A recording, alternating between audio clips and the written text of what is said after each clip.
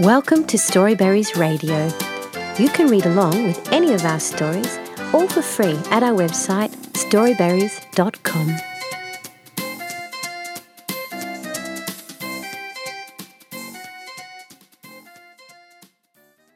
Anna and Iris's Big Task by Reshma Thapagurung at Storyweaver.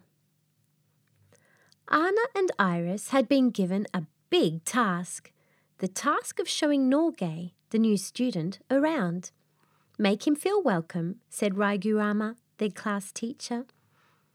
As soon as the morning bell rang, they went up to Norgay and invited him to the next class.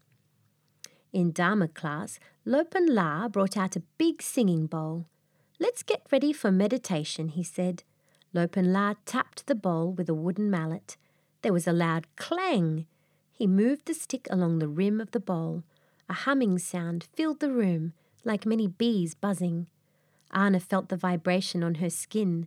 She peered at Norgay and saw him smiling at the singing bowl. Soon it was time for lunch. Anna and Iris took Norgay to the canteen. "What do you think we have for lunch?" Norgay asked.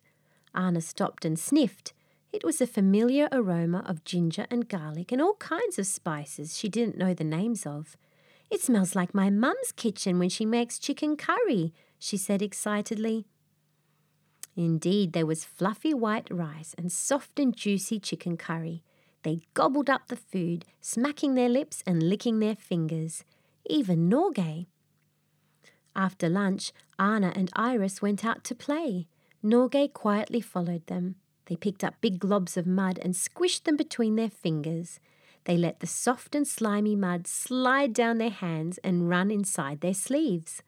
It made Norgay laugh. "I can teach you how to make a castle," he said softly.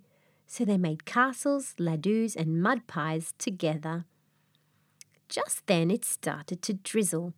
"Let's taste the rain," Norgay suggested, feeling the droplets hitting his skin. He opened his mouth, stuck his tongue out and let the raindrops fall. His friends did the same. "It tastes like tap water," said Iris. "It tastes like nothing," said Norgay. Anna thought it tasted sweet, just like the water from the stream that came down the mountains. The bell rang for science class, but as they ran back to their classroom, a thick fog was rolling up the hill. A blanket of white soon covered everything, even the mighty Kanchenjunga. It was hard to sense anything around them. Anna, Iris and Norgay huddled closer together and slowly made their way back through the dense fog, laughing and talking. Their new friend was so much fun and they couldn't wait for another day of adventures with him. Our senses. What do you think allows us to experience a spicy chicken curry, squishy mud, and everything else around us?